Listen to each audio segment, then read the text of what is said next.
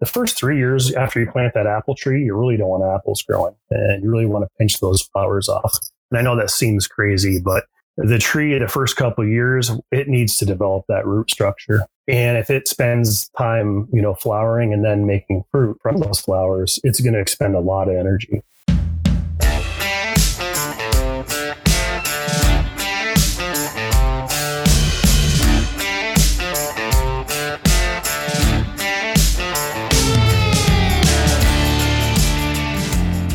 Hey guys, welcome to the National Deer Association's Deer Season 365 podcast. I'm your host, Brian Grossman, and I guess since this will be our last episode prior to Christmas, I want to go ahead and wish each and every one of you a Merry Christmas. I hope you guys have some time set aside to spend with your family and friends this holiday season, and hopefully some time carved out to spend in the outdoors as well. I know a lot of states will soon be wrapping up their deer seasons, and if that applies to where you live, I hope you had a great deer season full of fond memories and hopefully a freezer full of venison. But for some of you in the deep South, you're just getting into the prime part of your deer season. So for those of you, I'll just go ahead and say good luck to all of you. The rest of us will be living vicariously through you as we watch our social media feeds for those successful late season hunt. So enjoy it while you can. And with deer season winding down, we thought we would shift our focus this week to some habitat talk.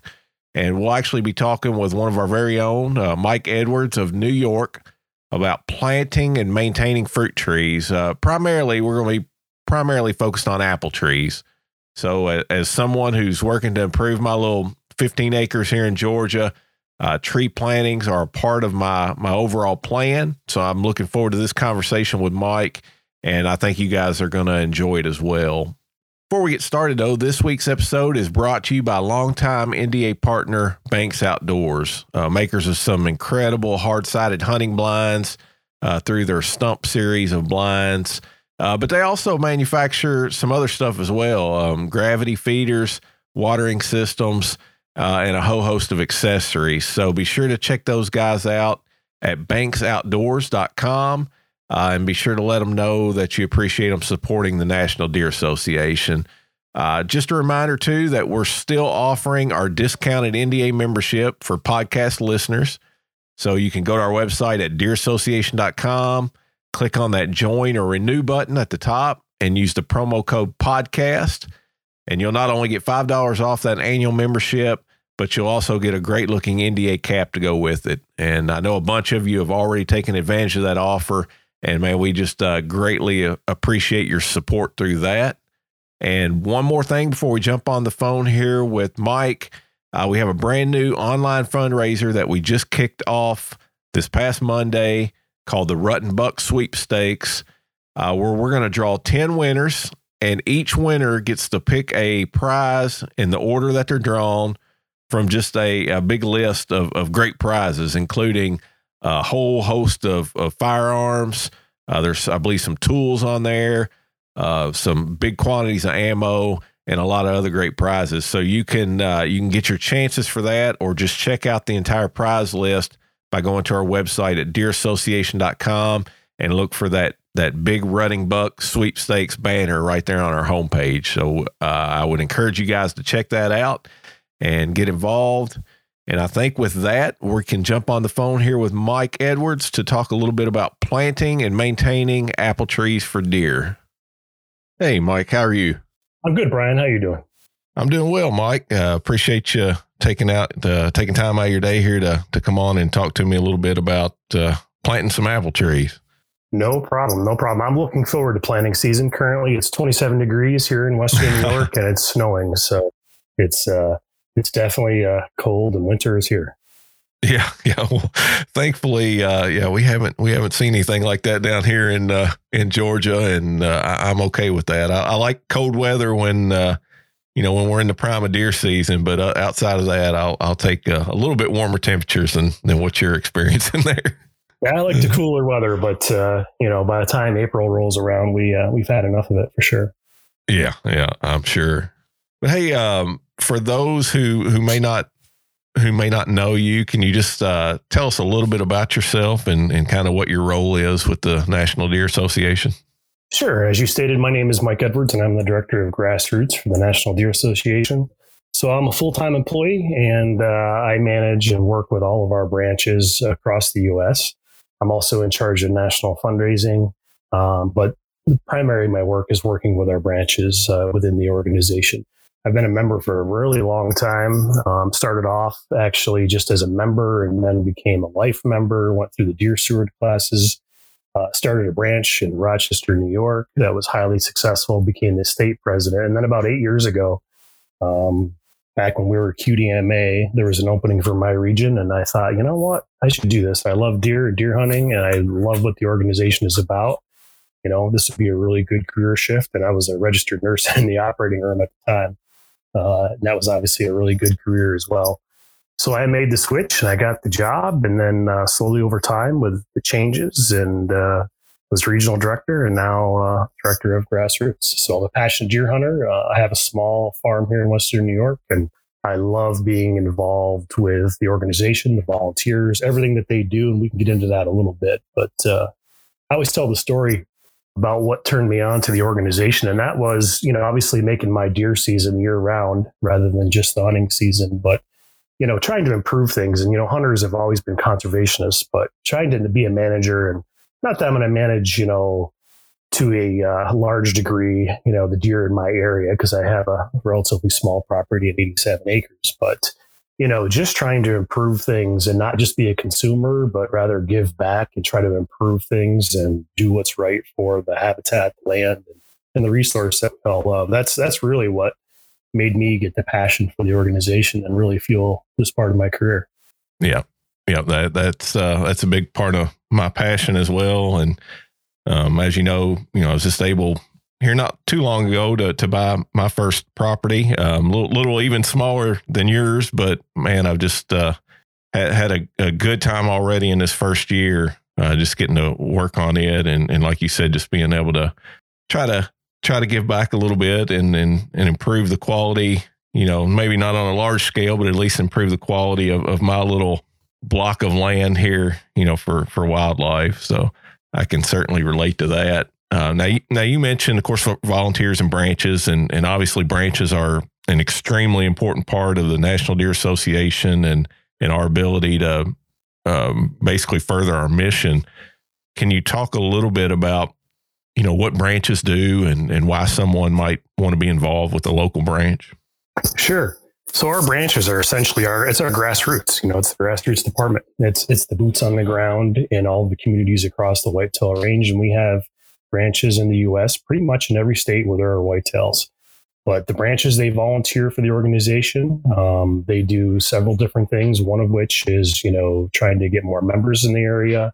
They do some fundraising. Now that money is, some of it is shared with National to promote our programs, but the branches actually keep a good portion of that money local, that then they can fuel their mission work. And that's really what we're all about. You know, the mission of the National Deer Association is to ensure the future of wild deer, wildlife habitat, and hunting. So our branches fundraise and then turn around and have some branches have, you know, modest amounts of money that they can do projects with. And, other branches have large budgets every year, but they're able to do community projects. And we always focus around education. Of course, our Field to Fork programs, there's youth hunting programs, venison donation programs, or Feed the Hungry. There's multitude scholarships. There's multitudes of things that our branches do on behalf of our mission to promote the organization and further that mission. And it's up to the group to decide. You know, a branch gets started, I always tell them, figure out why you're doing this. And the answers are always, they want to see the organization in their area. They're passionate deer hunters. They want to meet like-minded people like you and I, Brian. They just love deer hunting and want to see the future of deer and deer hunting continue. That's the first and foremost. But at the local level, why do they want to be involved in the branch? And I have branches that are just 3 guys, and I have branches that are 50 people. But that group gets to decide why they want to do this. What do they want to focus on? You know, we have some ground rules, obviously, and I can help them walk through that process. But you know, some branches have robust programs and other branches just focus on doing 1 or 2 small projects through the year, and they do them really well. So certainly if you have any questions about getting a branch going or interested in, or if there's not a branch in your area, you could start one.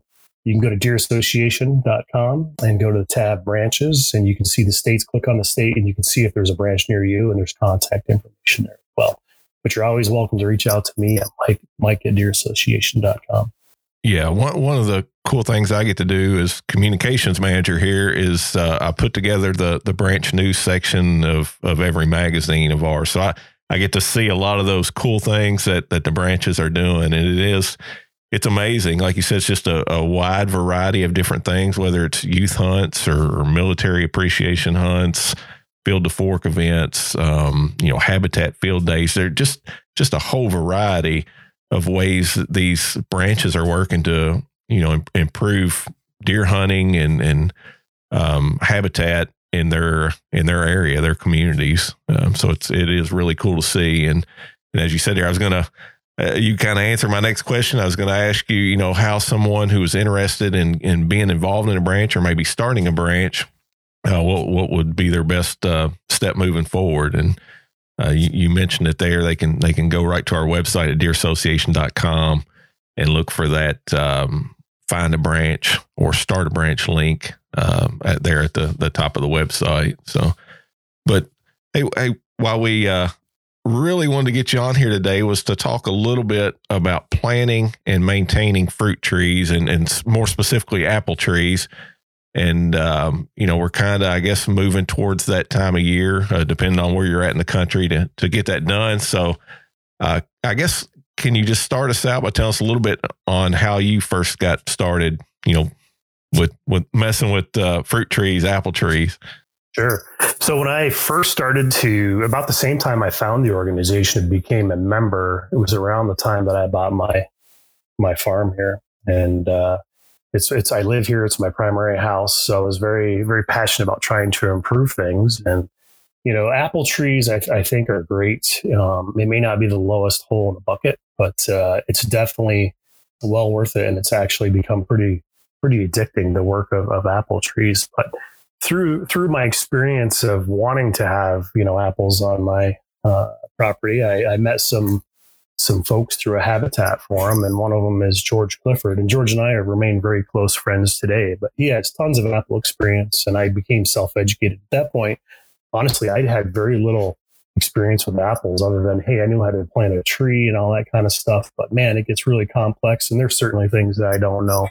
But I learned a ton. Spent time with George. We wrote an article back, I think it was in 2012 in Quality Whitetails, Apple Addiction. That was a really good article. I had a lot of good positive feedback from that. I spent some time with some folks from Cornell here in New York. There's a pretty robust apple industry. So I spent a day with one of their apple experts. We went around to different nurseries.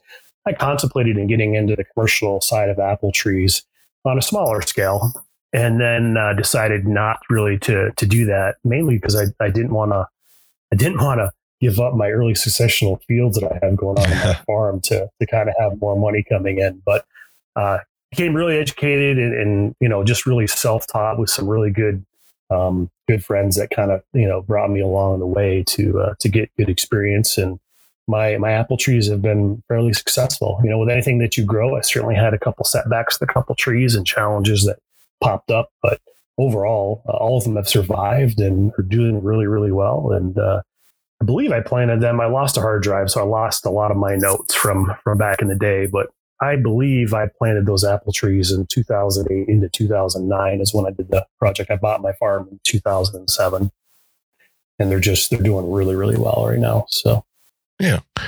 Well, like I mentioned earlier, I just bought 15 acres myself here last year that I'm working to improve, the property for deer hunting. And fruit trees are definitely a part of my plan. I got plenty of hard mass trees, oaks, hickories, beech on the back half of the property. So I'm kind of focusing on the front half, 7 or 8 acres or so, to do some fruit planting along with food plot and some early successional habitat, kind of like you spoke to there. But with that in mind, I guess, what's the better approach? Am I better off going in there and just scattering some fruit trees around that 7 to 8 acres, or are you better off planting those trees in I guess more of an orchard scenario together? Sure. I guess, I don't think there's really a right or wrong answer here. I think it kind of depends on what your goals are, how your property sets up. Do you want it to be a draw for hunting? Do you want to basically, supply some additional nutrition throughout the course of the year? So I personally went with, a block kind of concept, which, I would say anywhere from, 6, 7 up to maybe 30 trees. And I'm primarily an archery hunter. I do rifle hunt and do muzzle load hunt, but the vast majority of my time and success here mainly because of hunting pressure and smaller property sizes in New York is focused around archery. So with that in mind, I chose to go with a block. So I kind of concentrated the trees in an area. I had wild apple trees, which we can get into a little bit too during our talk today. But from a planning standpoint, I just went with having them kind of concentrated at one spot. I wanted to have a concentrated spot on the property that I could hunt if I wanted to, and then also just for deer behavior, because obviously deer utilize that resource really, really well, and there tends to be a lot of good deer action. Scrapes and rubs. You certainly don't want them rubbing on your apple trees, and there's some ways to prevent that. But for certainly scrapes, they always happen. You're always going to sacrifice some lower scaffolds with the deer for sure. But that's just the way I went about it. But, your property could be different. Maybe you want to have them more scattered, or you want to kind of have them walking around. You need to think about pollination, and it gets a little bit, complicated when you talk about cross pollination and getting things started. I think in most areas in the U.S., especially up here in the Northeast, there's so many apple trees that you don't have to worry about that too much. But also thinking about it when you do plant these trees that are scattered throughout, your drop times on those apples and how that might impact either the resources available to them, travel patterns, or if you want to hunt from it. So I think it's a complex question, but, I prefer the kind of the block method, and, six trees will be a great place to start, and I always tell people, if you're going to think about planting apple trees, you got to plant early and don't bite off more than you can chew. It's better to plant 6 this year and 6 next year, or a couple each year, than trying to do all 30 in one year, because as each year goes along, there's more and more work that gets involved with it. So pace yourself and set yourself up for success, because it can be a little bit expensive too to get good quality apple trees in the ground. Yeah. Well, I guess with that scenario in mind, if I'm going to choose a block to plant my trees in, what should be, I guess, some of the considerations for me in choosing a specific location for the orchard? So apple trees do not tolerate wet feet. So you definitely don't want to be in really, really wet soil. They also need lots of sunlight, and they need airflow. It's critical for apples and preventing disease with apple trees. So if you have an area in your property that is relatively open, and when you think about the way that the sun rises and the sun sets, so from the east to the south to the west, you want there to be low, you don't want really tall trees around up close to your orchard, because you want to have as much sunlight on your plantings as you can have. For guys up in the north, when we have frost issues in the spring, low level areas you want to avoid. You don't want to probably put them in a gully or a valley, because that cold air is going to drop. I have a very hilly property. The top part of my property tops off around 1,700 feet, and the lowest corner of my property is around 1,300 feet. So I chose obviously to plant on a rather large plateau, but I'm not in the lowest sections. So for and I have had some frost damage, but I've never lost a full load of apples because of frost. So that cold air is going to drop. So I would certainly keep that in mind. And trees want to have a good, well-drained soil. So if you have those characteristics, and then if you're going to plant this for, if it's just for food, you just want to add, an option on the buffet table. You don't have to really consider the site all that much, other than those things that we just spoke about. But if you're going to use it for a hunting spot and you want to be able to, actually hunt the orchard, then thinking things about, your stand access, your wind direction, where the deer are bedding on your property, where they're likely going to come. I really like, obviously deer and I both love transition zones, edge habitat, just a mixed variety of habitat. So that's where I chose, which is kind of on an inside corner where there's some hardwoods, there's some transition, there's an early successional field. There's 2 of them actually extremely close, really thick cover, and then a relatively big 3-acre food plot. And part of that 3 acres is where I put my apple trees in the inside corner on that. And then it's followed by hardwoods to the east. So that was the site that I kind of chose there. What about as far as soil conditions? Now, of course, you mentioned, well drained. You don't want to plant them in a low lying area that's going to hold moisture. But what about as far as, pH and your different soil amendments? I mean, do you need to treat this as you would, a food plot or anything else, and take soil samples and that kind of thing? For sure. You definitely want to think about your soil quality. They like good quality soil. They don't like certainly wet feet.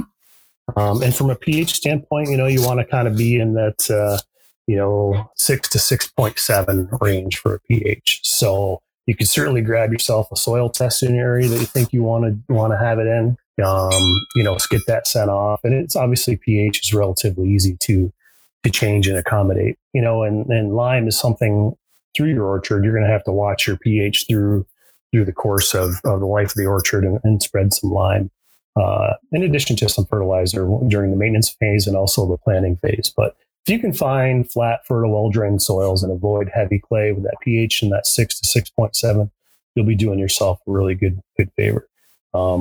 You want to think about your spacing of your trees. It's going to depend a little bit on what rootstock you select in terms of the spacing and also the spatial need for your orchard. So we can touch base on that a little bit when we get into the rootstock stuff of things. Okay. Well, let's kind of transition over into as far as what to plant. Now, of course, in this case, we're pretty much focused on apple trees. How would a person go about, I guess, choosing the type of tree, the type of apple tree to plant? You mentioned the rootstock there, variety. I don't know if you can kind of explain the difference between variety and rootstock, and just how you go about choosing the right one for your planting. Because it seems to me, just what little research I've done so far, that there is a lot of different, apple varieties out there, a lot of different options when it comes to planting something like this and for wildlife. For sure. So think of the rootstock as the foundation. It's the basement of our home. It's hugely important. It's the feet, the foundation. It's also the characteristics of the tree. It's going to help us determine the growth, disease resistance, even cold tolerance, anchoring abilities, and also, more importantly for us, time for the apple to develop. And also the hardiness of the tree. That's extremely important, especially for me up here. We talk about, bucks and how age makes a difference with a buck. Well, rootstock makes a difference with an apple tree in a huge way. So you definitely want to find reputable nurseries when you're thinking about your apple trees. I would avoid buying from big box stores. They tend to be dwarf trees. And a dwarf tree, usually they're B9. They're going to grow 7-9 feet tall. They're made for your home garden. They're made for easy maintenance, which is great. But think about deer and how they love to browse on apple trees. So, you don't really want a dwarf apple tree. So I would buy from a reputable nursery and know your rootstock. A lot of times when you buy from a box store and you're getting those apple trees, and they have really good deals sometimes when they're trying to get moved trees, they won't even list what the rootstock is. So now you don't know what you're dealing with. The same from guys that want to plant, and I have no experience in this, but when you plant from seed and wanting to have apple trees, you have no idea how long it's going to take for that apple to produce. It could literally be 30 years when you're going that route. So the rootstock, again, there's many different types of rootstock out there, but the ones I would focus on are M111, which is a semi-standard tree. The standard apple tree, this is our reference point. It's going to be about 30 feet in height. So a semi-standard is about 85% of that tree. That's an M111, is a semi-standard. And then there's a B18. It's near standard. It's also in that 85% range. And then there's an M7 or an EMLA 7. That's a semi-dwarf. And I have a lot of those, and I have a lot of M111s. So the M7s or the NLA 7s, they're about 60% of that 30 feet. So it's going to get in that 16 to 17 feet range. Now, based on that, you're going to have your planting space different, because that's obviously the growth of the tree taller trees, bigger trees need more space. It's going to help determine your chances of flowering, and then all your cold hardiness as well. More importantly, rootstock also contributes to disease resistance, anywhere from woolly apple aphid to fire blight to crown rots. And some of them actually will sucker a lot too. There's all different characteristics of these. So you can definitely get some good resources. And a good resource probably to plug right now, Brian, would be on our YouTube channel, the National Deer Association. I did an hour-long talk with presentation on PowerPoint that has a lot of this good information that we're covering today. That'd be a good place to review as well. But I like M111 and I like M7s for rootstock. Those are my go-to, with M111 probably being my preferred there. So if we're talking that again, that's that 60 to 85% of that standard apple tree. That's going to be the standard again is 30 feet tall. You're going to want to have space between them, somewhere in that, 20 to 40 feet apart, depending on how you want your orchard to look. So airflow and sunlight are important. So, I pretty much went, I believe, on 18 feet on everything. And I have some branches that are touching when I go to prune, which is another whole huge topic right there. It's an art and science and get very complicated to talk about during a podcast, but I can remedy that. You also want to think about when you're buying your rootstock and planting your orchard and you've got your site, you got to think about your maintenance. You've got to get in there and prune. You're going to have to probably get in there and spray. You might want to, plant something underneath it. Although depending on how you spray and what you're doing, you got to think about the bees and obviously, the pesticides that are going to kill apple diseases can also affect those bees, which are critical for lots of things that we like to see grow in our world. So from the rootstock end, then you get into variety. And that's where people really get excited because that's what kind of apple it's going to be. So do you have any questions on rootstock before we get into the variety side? I know it's a lot of information. Yeah, just to clarify for my own mind here. So rootstock and variety are completely independent. There's the different rootstocks you're talking about can be found within all the different varieties of apple trees. I believe so. I have not researched it, to say that you can't get, a certain variety on a different type of rootstock. You're probably only going to find in your area certain ones on those rootstocks. But they're independent things because the rootstock is basically the foundation of that tree. The variety was, going to be grafted onto that rootstock. They take that and they graft it onto that. I have not done any grafting myself, but you can find varieties on all sorts of different rootstocks. So if you can get that M111, by far preferred. It's got great anchoring ability. It's very hardy. EMLA 7 or M7 is really good. And then the 118s, those are certainly good as well. And there's other good varieties out there. I just don't really have any experience with them. There's some up here in New York, there's some Geneva varieties that have been made just here in the last 15, 20 years that seem to be doing quite well. But definitely like those M111s. And between those ones you mentioned, is there, you mentioned the difference in height and everything. Is there a difference in, time to maturity or to where these plants will actually produce fruit? Or are they all going to be about the same? Yep. So, it's in terms of how many years, it's kind of hard for me to say. But in general, the M111 is going to be more of a late, it's going to take more time than say the B9, which is a dwarf tree. You don't want that for your wildlife property. That's gonna fruit really easy. The M7 is going to be more earlier one, but there's some things you can do to manipulate that. And quickly, the first 3 years after you plant that apple tree, you really don't want apples growing. And you really want to pinch those flowers off. And I know that seems crazy, but the tree in the first couple of years, it needs to develop that root structure.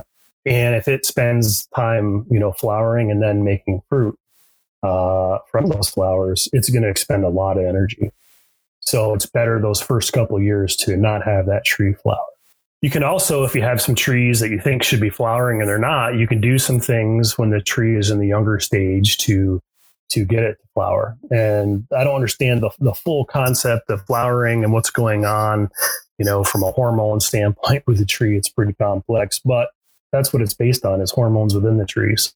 So, my younger trees, I would train them which means you've got your central leader coming up from the tree, coming out of the ground, and then you got scaffolds, which are your branches. So you can take those scaffolds and bend them down in the direction so the hormone gets, trapped at the bottom or has a harder time getting out of the end of that scaffold. And that will force that tree to flower a little bit earlier than it would. Training is important because you want your scaffolds at good angles. You don't want them growing up along your central leaders like the V, and you don't want them just coming, completely out straight, because as that branch gets apples on it, the weight, the bending and breaking, which is going to happen no matter what you do, you're going to have some branches break, especially when weather gets involved. So it definitely can have an impact on how early that's gonna flower. But there's some things you can do. And again, those first couple of years, especially the first 2 years, I really wouldn't let that tree flower. I would pinch those flowers off and let it focus on making those roots good and strong. Okay. Well, with that, let's get into varieties then. I kind of got a grasp of rootstock now. What about choosing a variety of apple tree? Yep. So variety is going to do two things. One, it's just, what kind of apple it is. There's going to be your maturity dates. And then there's also some resistance to scab and to cedar apple rust and fire blight, powdery mildew. The variety has a portion of that. And I don't understand it completely, but I kind of think about it, from a deer sense about, bucks, you don't know what buck in terms of antler quality is going to come out, because the doe is involved with that as well. So I think of rootstock and the variety kind of going hand in hand in terms of some of this stuff. But for the home person, for the guy at Habitat, the guy, just getting the apples, I really like Liberty, Enterprise, Crimson Gold. Gold Rush is a really good one too. Honeycrisp, especially if you want some apples for you, in my opinion, it's the best apple really to do. But I think from a ease of growing, I think the Liberty is probably the easiest apple to grow. It's a relatively easy tree to train. The maturity rate, at least up here, is going to be around middle of September. Now, that doesn't mean that they're all going to drop them, but you could start to see some drop, anytime after the 15th of September to the 20th, moving into early October, they're going to start to drop. But some of those apples are going to hang on. It all depends on the weather, of course, and what the weather has done in terms of moisture leading up to that time. If it's been a dry year, or we had a lot of moisture. Liberty, it's resistant to apple scab, cedar apple rust, fire blight, and mildew. So those are really good things to think about what it's tolerant of. You're still going to have to probably spray that tree for pests. And, we think about different things that like to eat apple trees, either the wood or the fruits. Generally you're going to have to spray. So it's not going to be the cure-all. There's still going to be some maintenance involved. The deer don't care. They don't have to be pristine apples like you're going to get at your grocery store. But if you get overrun with pests, you can certainly have problems with your apple trees. So, I have a whole list of in that PowerPoint presentation that I did on YouTube of trees listed out there. Gold Rush is a really good one too. That one holds on really, really late. From an eating standpoint, I don't like Gold Rush at all. Liberty are pretty good. Enterprise is a huge, big apple, very beautiful apple. I have a lot of Crimson Gold on my place as well, and those seem to be doing very well. And I have planted some Gold Rush. Honeycrisp. I've already mentioned the Gold Rush, but I have, I think, 7 Honeycrisp on my place, and those are just a really delish apple. So I was sitting in the stand and I'd watch deer come in, and I would say, yep, they go for the Honeycrisp too, but that's not scientific at all. Based on my observations of what apples are going to go to first. Yeah, and I'll make sure in the show notes I put the link to the YouTube video. So like I said, the listeners can check that out and get some additional information or review some of what you're talking about here as far as rootstock and varieties. But so we'll be sure to include that. And it sounds like you kind of answered the question there by what you've done yourself, but it sounds like you would you're planting one of these orchards, you want to mix it up some. You don't necessarily, I guess, want to plant all your trees in one variety. Is there any reason why you would plant it all? The way that I did it based on somewhat what was available.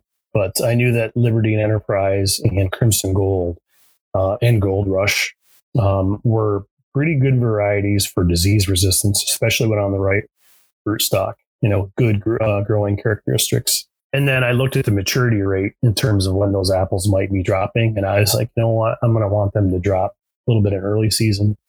And then during the prime archery season, and then even into January to give them, some more things to eat during the harder months here. So that's the way I did it. And then also just from a flowering and cross pollination. And again, I'm certainly not an expert on that topic, but I think it's good to have a mix in there. I did plant my trees kind of like in rows or sections. So I put all my Honeycrisp in the same row, but my orchard is, I'm going to guess maybe 60 by 40. And there's a couple other trees that I planted additionally years ago that bump it out a little bit wider. But obviously those bees are going to work that, and that pollen from the, is going to get transferred around from that side. But, Liberty again is going to be around that September 15th. Enterprise is going to be around that October 24th. Gold Rush is November 10th. Again, these are just maturity rates. That means when most likely that apple is going to be good to pick to consume, and there's a lot of variables on your weather that can affect that time. So most apple growers, they just know and they taste test and they can figure it out on when things are going to be pretty good. That Crimson Gold that I referenced to is also a mid-September apple. So I've probably got 50% September, beginning of October, and some of them will drop earlier than that too. Wind, birds, God forbid if you have bears come in and knock some apples on the ground. And then that October time and moving into that November time is really good for me here in Western New York with our hunting season. Yeah. So yeah, you plant it right and plant the right varieties. Sounds like you can have apples pretty much dropping the entire deer season. So that definitely sounds good. Now let's get into the actual planting process, and I guess just kind of start us out by what do we need to be buying to plant? Are we buying seedlings here? Are we buying trees and gallon buckets, 5-gallon buckets? What's best to try to plant in this scenario? Sure. So I like bare root trees from a reputable nursery, and you need to really think about what you want to order early. My guess is if we went right now to a couple of the reputable online nurseries that are across the country that'll ship to your door, a lot of the varieties and rootstock that we may not want right now, may not be available to us. So you definitely may even have to order, a year in advance. So, but that's what you want to get. They're going to be whips. So they're going to be bare root, and they're going to be anywhere from 18 to 30 inches long. So they're going to be about the size and diameter of the end of your pinky. Some of them are even a little thinner, like a pencil when they come to you. So order early, ordering them early, getting your soil adjusted to that 6.67. You can dig your holes. I should say I like to plant in the spring just because the moisture is more consistent and it's just easier up here, I think, to do in the spring. So whenever the frost is out of the ground, you can dig. But you can dig your holes early if you want. I have done that with some of my trees. I would dig the holes, the fall before, so things were busted up and ready to go. When your trees do come, you want to unpack them. You want to keep them in shade, keep the roots really moist.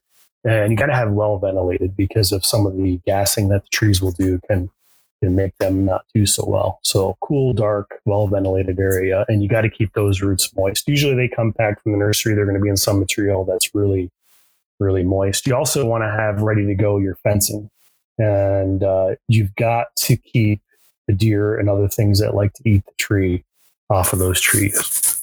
Young, tender apple trees are, it is the tenderloins of the venison, if you would, or for wildlife out there. It's just really good growth that they're going to want to really eat. So there's different ways you can fence. I actually did some just circular enclosures around each tree. I used 1/2-inch metal conduit. They're 10-foot lengths, I think, or they're 12. I cut them in half, and that's what I use for my posts because they're relatively cheap. I think they might even at the time, this was again 10 years ago, so things have certainly changed with the supply and demand that we're seeing. But I think that was even cheaper than the local green T-posts that I could get. I just drove them in the ground. Those were my fence posts. And then I used just welded wire, 4-foot high, kind of cattle wire or whatever fencing that you can get from your local farm supply store. And I think I cut, 20 feet and then I just wove it together. So when I planted my whip, which again is a 30-foot kind of pencil to pinky size diameter tree, I was able just to lift this fence, set it over top of it, keep the deer off. And then slowly thereafter, as my orchard grew, I think the following year, I went to a block enclosure. So I used heavy duty green T-posts. Then I used 10-foot conduits. So I put in the green T-post and then I used UV resistant cable ties and I put my conduit on that to extend those posts that were 6 foot tall now to 10 foot tall.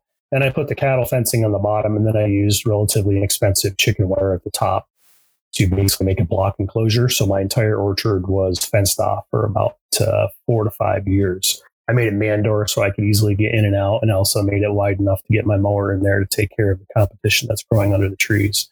But, starting out, you can certainly just, fence them off the way that I described by cutting off a section of wire and fencing and wiring it together and putting it over top of your tree. And the other thing that you want to have available as soon as you get the tree planted is window screen. And this is to help some of the pests that like to eat, or even voles. They like to eat the lower end of the tree, very tender bark, especially when they're young. So if you take, and this gets a little complicated on a podcast, but if you take that window screen and then you take a paper stapler and you cut a, 20 to 30 foot section of, or feet, or inches, 30 inches or less. I wouldn't go lower than 2 feet of window screen. And then you're going to want to make it, and as far as the width goes, probably about a foot wide. And you're going to wrap that around your tree, and you're going to bury some of it under the soil. And then you're going to take your paper stapler and you're going to staple close the window screen. And those paper staples, as the tree grows in diameter, will pop. But if you staple them along the seams, and so there's continual staples at the top and along the mid part of it, all the way down to the bottom, and then work your stapler out. As that tree grows, it'll easily pop those staples, but it's still closed, so pests can't get in there too. And apple tree borers is probably the number one, and then voles and even rabbits, I believe, like to eat those tender barks around the bottom of the trees. So having that stuff ready to go is key. Some of your whips that come may have some scaffold branches on them starting, and some of them may actually have some leaves on them. So depending on where you're getting them and how there's different grades of trees when you buy them that you can get. So having that protection of getting that stuff over there is really, really well. Another thing to consider too is to make sure you have plenty of water when you're planting. Keeping when you're out planting, if you've got your trees, the back of your truck or on your tractor, your ATV, keeping them out of the sun, the wind, even the wind can dry those roots out. So keeping those roots moist through the process of before you're getting them into the ground. Again, you can pre-dig your holes, and that certainly saves you a bunch of time there. So outside of that, you can do some. I was just going to say, you mentioned the protection from the wire and then the screen on the around the tree itself. What about tree tubes?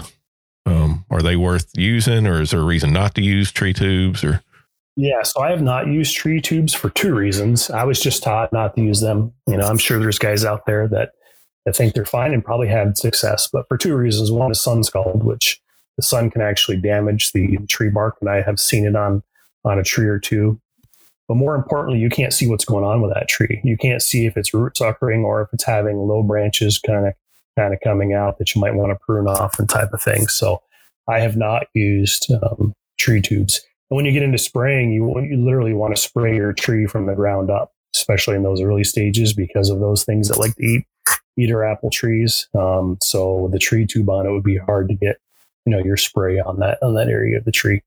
I was going to mention that you can, augment your soil when you're planting. You can use some peat moss, you can use some shovel full of lime.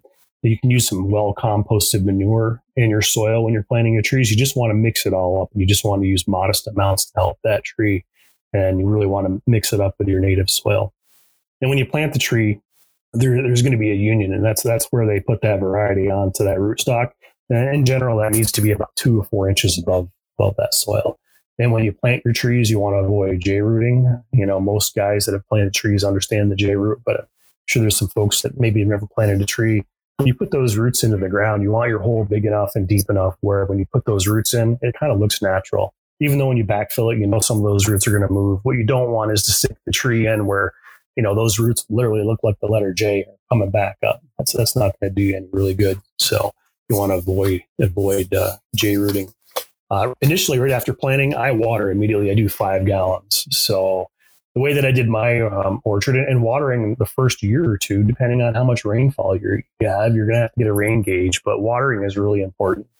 The initial watering is really good because it helps remove some air pockets, and obviously it gives moisture to that tree that just went through the stress of getting planted. So how I did mine is I had a water tank that I would transport down there, and I had 5-gallon buckets near each tree. This is after the initial planting.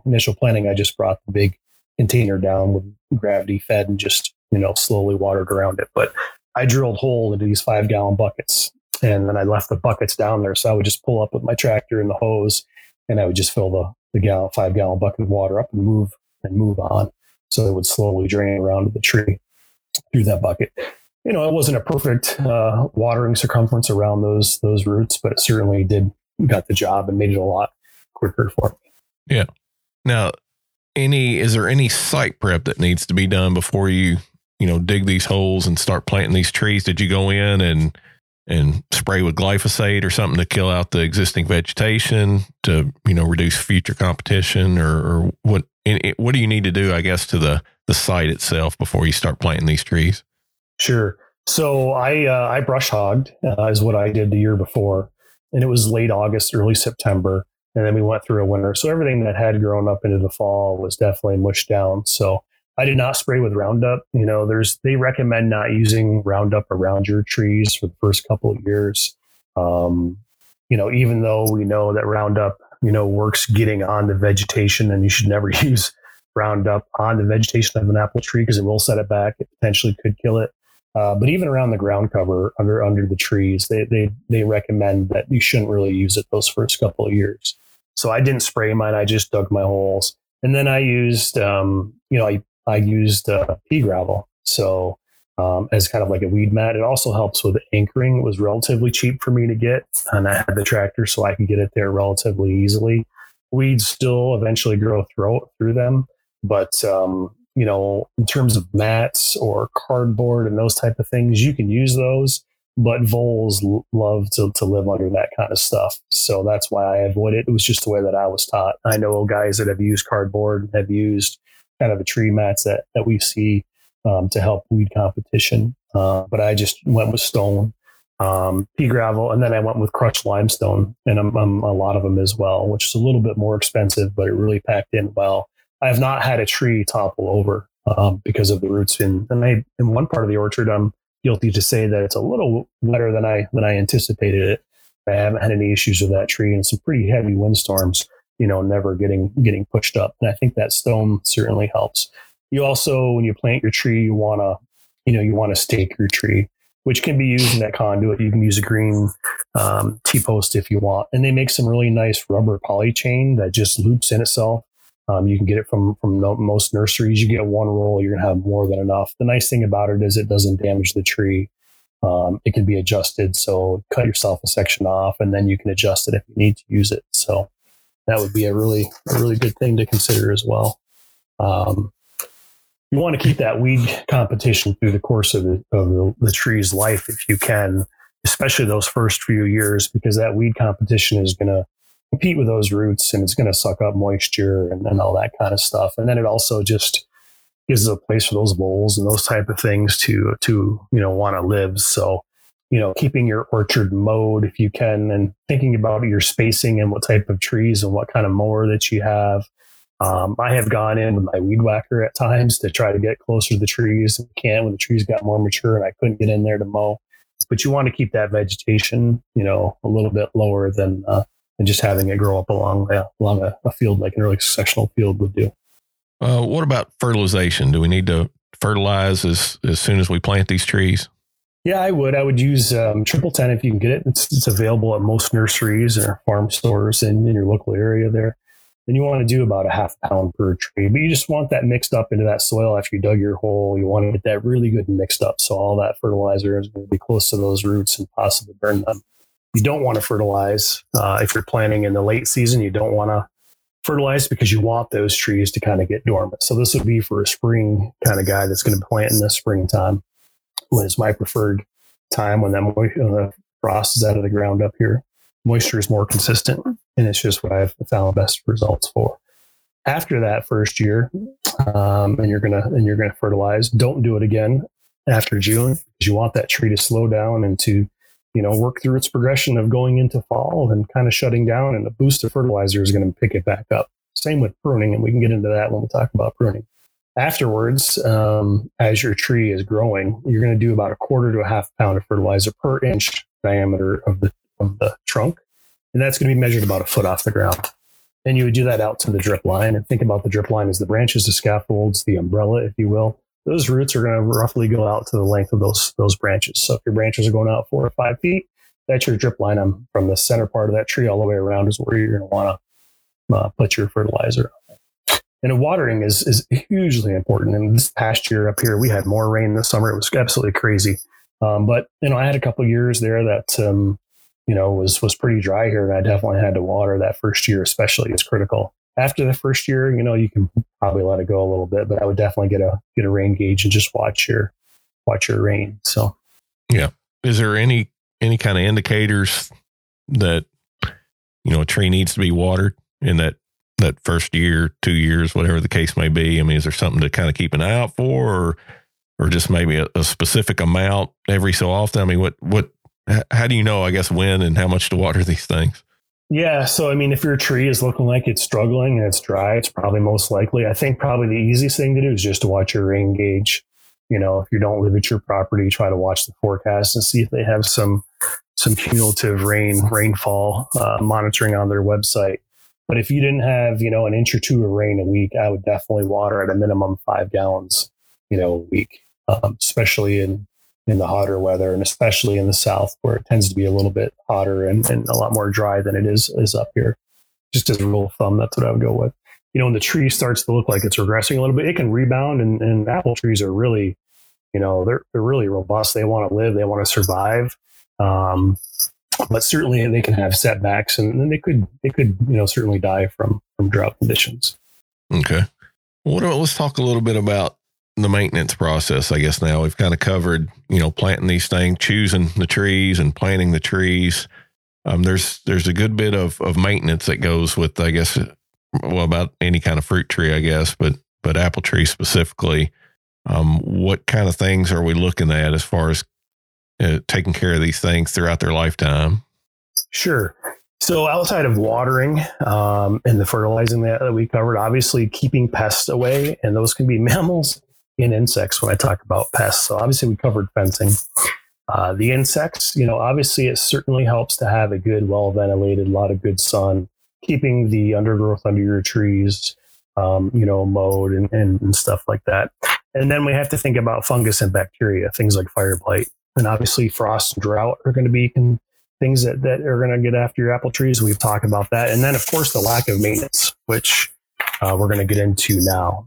So from my standpoint, the things that you can really do to really benefit your trees are to make sure that you start them off right with the right rootstock, followed by really good protective fencing, anchoring, the window screen, the fencing to keep the deer off of them, and other things. And then we have to talk about training, pruning, and spraying are going to be your next big things. So training is going to be when the tree is growing, especially in that early stage. You don't want your scaffolds or your branches coming up like a V. You want them to coming out at a nice angle that, not going to be straight out like a 90, probably closer to a 45, maybe 60 degrees, but, definitely not coming out straight as a 90 or below that, just because of the weight that's going to be involved. So when you have younger branches coming out, and when you plant your whips, when they first grow that first year, you really don't want to remove any branches. The branch that grows on the bottom, the part of that tree, when it's at that level. So if you got a branch coming out at your knee height, most likely that branch, when the tree is fully mature, would be at your knee still. But you don't want to remove those branches that first year, maybe even the second year. You don't want to remove those branches because it needs those leaves. It needs that to gather that sunlight in order for those trees to be able to grow its roots. but you can help train it. You can do it different ways. I've used clothespins, and you just clip them on the central leader, kind of pull your branch down at a decent angle, and then clip the clothespin on to help it grow at that good angle. It may still curl up on you at the end, but getting it where it attaches to the scaffold, where the scaffold meets the central leader is going to be key to have strength. So there's other ways you can do it. I've used like 20 gauge wire. I think it's electric fence wire that I've gotten on a big spool. I still have it. I still use it for different things on the farm, but you can make a double-ended shepherd's hook with it, and you put that, flexible wire, cut it off in whatever lengths you need, bend it around so it goes around the central leader, and then bring it up and grab that branch and bend it around and get it pulled down. You want to do this when the tree is growing and young. You don't want to do it in the fall. You want to do it in the early spring and through the summer. But that's going to help with those angles as well. And if you want a tree, you think, man, this tree is not, having flowers. It should, you could try that method to get the tip of that tree on those branches pulled down to keep those hormones in there and kind of force it to fruit. So that's kind of the training of things. When it gets to pruning, you want to prune your tree when the tree is dormant. So for up here, for me, it's going to be that January, February, March, which is a pain because I'm usually going through anywhere from at least ankle deep up to potentially waist deep snow. But you want to be able to prune that tree, when it's dormant. Apple trees need so many chill hours, and it gets really complex. I don't completely understand it, but it's basically it needs so many days or hours at a certain temperature, which is in that 30 degree or below range, or even some apple trees even 40. So you guys in the South, I wouldn't worry about it. But it's one of those questions you want to look into when you buy your trees is, hey, is this tree going to work good for me, for my area where I live, based on my temperatures, because of those chill hours that it does need? There's certainly probably some varieties that are going to do a little bit better down in the South. So look into that type of thing. Again, it's very complex. You could look in with your local extension office, for more information and guidance. But pruning is always done when the tree is dormant, with the exception of two things. Water sprouts, which are limbs that come off your scaffolds that go straight up. Those can be removed at any time during the growing season. And dead wood, especially on older trees or wild trees that you have on your farm. You can remove that dead wood early. If there's a disease section of wood that you have, and you want to prune it, or you had some wind damage, or maybe a bear got in there and damaged it, and you really think you need to, remove that scaffold because it's cracked and open and you're worried about other things you can do, you can go ahead and do that. Just remember, the tree is going to respond, and it can respond in a negative way when you prune. If you prune in the off season or during the growing season, it's going to stimulate growth, right? That tree recognizes, man, this is a change that just happened. There's this hormone response, this chemical response, which I don't fully, completely understand, but it stimulates the tree to respond and to grow, because that tree's job is to grow and to survive. So if you do it in the dormant season, it's still going to have an effect on that tree, but it's going to be much more subtle. The response is going to be much more controlled and easier to manage versus kind of going all haywire in the growing season. And pruning is extremely complex. It's an art and science. I still struggle with some pruning techniques. It's extremely hard, in my opinion, to pull off on a podcast. But there's some good YouTube videos out there. And actually, my buddy George Clifford and I plan on this dormant season. He plans on coming to my place here, and we're going to try to do a video for National Deer Association on pruning. And I want to do one of my trees that I planted about 8 or 10 years ago, and then also hit one of the wild trees when we're doing that, to give folks some really good tips on some really good videos. When we're talking about wild trees and pruning, the rule of thumb is only do your pruning 1/3 each year. And what that means is dead wood can come off, and don't consider it in the third. But if you're looking at that tree and it's got to be pruned and it hasn't been touched in years, do it over the course of 3 years and do it in that dormant period. Just because those wild trees, those older trees, can really have some profound changes, negative and positive, from pruning. So just go slow with it. Be over the course of 3 years. The first thing with wild trees, since we're on that, is you definitely should release it. So that means cutting any trees that are blocking out the sun and also air, but more so the sun, on the east, south, and western side of that tree. So it gets that full sunlight there. And then outside of training, we've covered pruning, and then it's pest management. And this is outside of the fencing stuff, and it gets into kind of spraying. There's generally two types of spray that folks use in the apple industry. And I'm just going to give general advice because obviously labels are law, and then each area has its own laws. In New York, we have some pretty restrictive things on when it comes to different types of spray that you can use. So always check with your local regulations and your extension office if you have it for guidance. But in general, people are going to use a fungicide, which is going to kill fungus. That is by far the most common one, and one that's fairly common. But again, I don't know if you're allowed to use it. Will be Captan. So just check with your local regulations there. But fungus is going to be things such as crown rot, sooty blotch, fly speck, seed lap rust, powder mildew, some scab, and some other type of things. So you can spray that. You don't want to wait until you start seeing the problem with a lot of these things. You do need to have some control when it comes to the pesticide type of issue. But in terms of the, preventing the fungus, that can be done, in spring when things are starting just to get going. You can spray. You just don't want to wait until you have a problem for the fungus side of stuff. When it comes to the pesticide thing, you don't want to spray when the tree is flowering because of the honeybees. And you don't want to spray really any pesticide. There's some oils you can use. I have not used any of those. So I haven't really researched it too much, but it would be like a dormant oil spray that you can use in early spring and put on there. But I have not done that. So I've never really sprayed. And for me in New York, the spray that I can use without my pesticide license is 7. And again, the label is still in the law there. So you've got to use it within the confines of that label. But I'm not going to use that, until those flowers are gone. So they call it petal fall. Now, the other thing with 7 that you've got to be thoughtful of is it also can thin your apple tree. It's a chemical thinner. So that's a thing that we really haven't talked about, but it's certainly part of the maintenance, and we can cover it while we're here. If your apple tree, even 5 years out, if there is way too many apples on one branch and it's sagging down and almost going to hit the floor, that branch is likely to break. So you don't want too many apples on your trees. Now, commercial orchards, they do chemical thinning. And I've done this a little bit, but you've got to do some reading. You got to look at your label. But 7, if you spray it at the right concentrations at the right time of the apple, from flower to it starts to make its apple, if you spray it at the right time, it can chemically thin that tree. So it's going to help you out in reality. But you've got to know that you may have some apples drop off if you don't do it at the right time, or you're using a different amount. So it's definitely something to be, to keep in the back of your mind as a consideration for your spraying method. In general terms, you want to use integrated pest management when it comes to a lot of this stuff, especially with the pests. And that is, you just want to spray when you have to.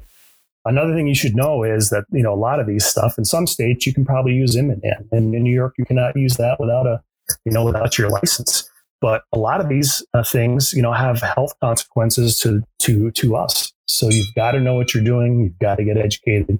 You've got to read those labels. You don't want to get it on you. You don't want to breathe it in. You want to spray at the right time, which is generally early in the morning when there's not a lot of wind.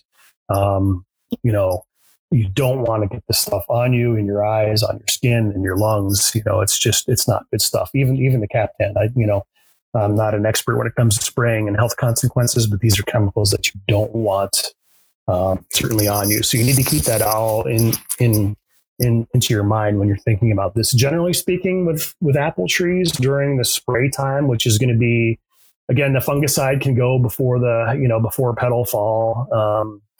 And then your pesticide and your fungicide after the petals have fallen, it's about every 2 weeks, or depending on how much rainfall you've had. So after about 2 inches of rain, a lot of that stuff has been washed off of those trees.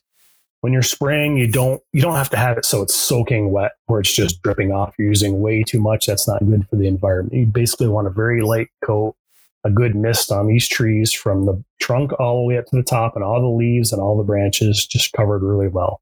So again, your rain gauge is going to be really important. There's also rules and regulations on when you've got to stop spraying in terms of when it's safe to consume those apples. So you're going to want to look at your maturity rates and then read your labels and have a good understanding on that as well. So it's very complex. There's health considerations for yourself and the environment, and there's also local laws. So I just caution you to really get educated and really read on what you should do. But those can prevent a lot of problems. You basically don't want anything born in the tree from a pesticide, insect. There's some things like PC that will get into the apple and kind of lay its eggs and stuff. It's not going to kill the apple. It's just going to give them a lot of blemishes. Again, deer don't care, right? But if you want to have this apple, or if you want to show someone that you've grown your apple and there's all these scars and things from it, that may not be the best thing. By far, the biggest culprit from a pesticide that's going to affect your apple trees is anything that's going to eat the leaves. So that is by far what you really want to, be considerate of is the things that are going to defoliate that tree. So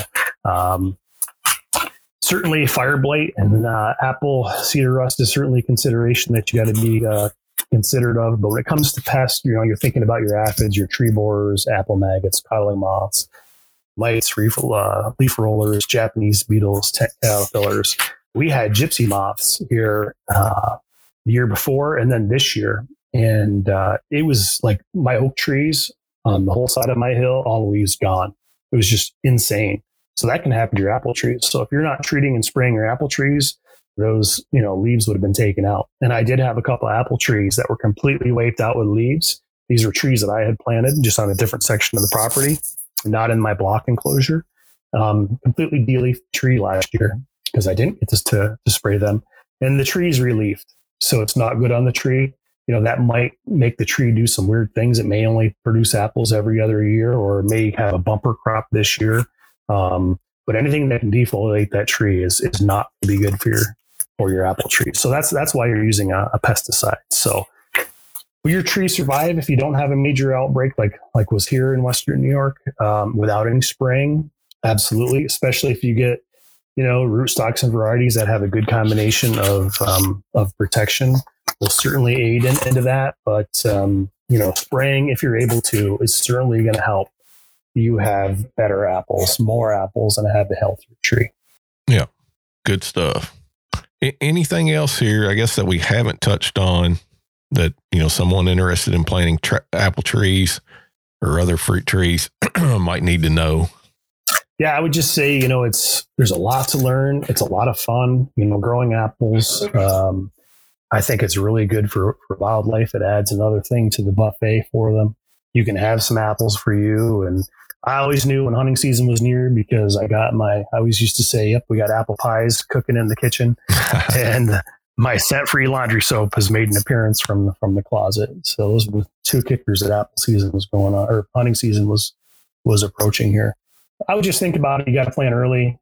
You got to be strategic, start off small, get yourself educated. That article that I think it was, 2012. I don't know if we can get that full article up, on the website, Brian, but it's a really good article. It's quite lengthy, so I'm not sure if it would meet the criteria for that. Certainly the YouTube channel, this podcast will help as well. The YouTube channel has got a lot of the stuff that we've talked about here, just with some visuals for you to see kind of what I've done. Looking in, if you do Cornell University and you type in integrated pest management, there's some really good resources out there for folks. Some really, really good resources. They even have them for the novice like us, and they have them for the commercial orchards as well. It talks about integrated pest management. You can look at a specific problem and figure out a good solution for it. Ordering your trees early, thinking about your site. But more importantly, I would just ask yourself too, before you get into this, and I think you should, if your properties come along and you're still doing a lot of good projects and it's not just a focus thing with the food, just think about those lower holes in the bucket, and you may have to, get this taken off in a couple of years or so, but you could start small. I would say, if you were to get yourself 2 to 4 trees, it'd be a good place to start. And if I had to pick, I would probably go with Liberty, and then probably Crimson Gold, Gold Rush, or Enterprise if I could. But Liberty being an absolute must because I think it's a great, easy apple, easy to train, good tree to grow. Getting on that right rootstock and just being prepared would be a really good place to start, and not be overwhelming with the amount of work. It's a lot of work if you've got a ton of trees, unless you just want to throw them in the ground and hope that they do well. But a good tree from a reputable nursery, from my experience, shipped is going to be in that 25. I haven't bought trees in probably 8 years, but I remember them being somewhere between that, $25 to $34 a piece shipped to my door. So certainly not cheap. But man, they're doing great right now, and it's been a lot of fun. Well, good deal.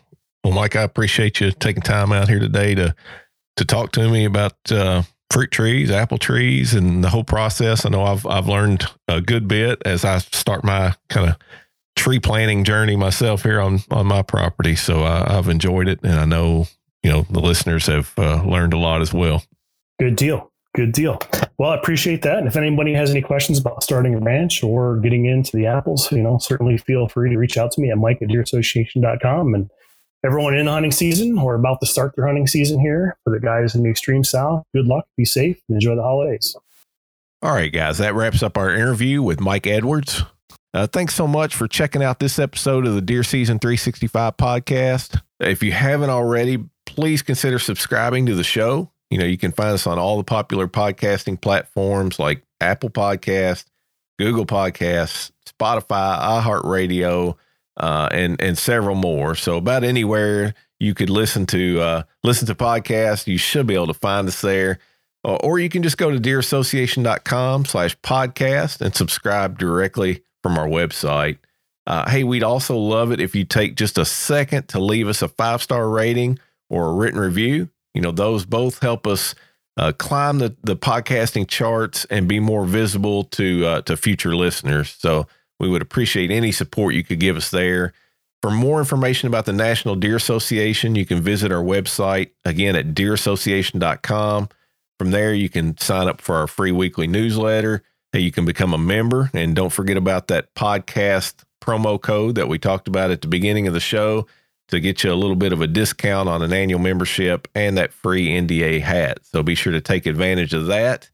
And hey, just enjoy some of our several hundred articles of free content right there on our website, covering everything from hunting strategy to food plots, habitat improvement, deer management, you name it. If it's deer hunting or deer management related, we got some good content right there on our website available to you. So check that out. And of course, you can always find us on all the popular social media platforms, Facebook, Instagram, Twitter, and YouTube at Deer Association. So again, thanks for listening to the Deer Season 365 podcast, the podcast where deer season never ends.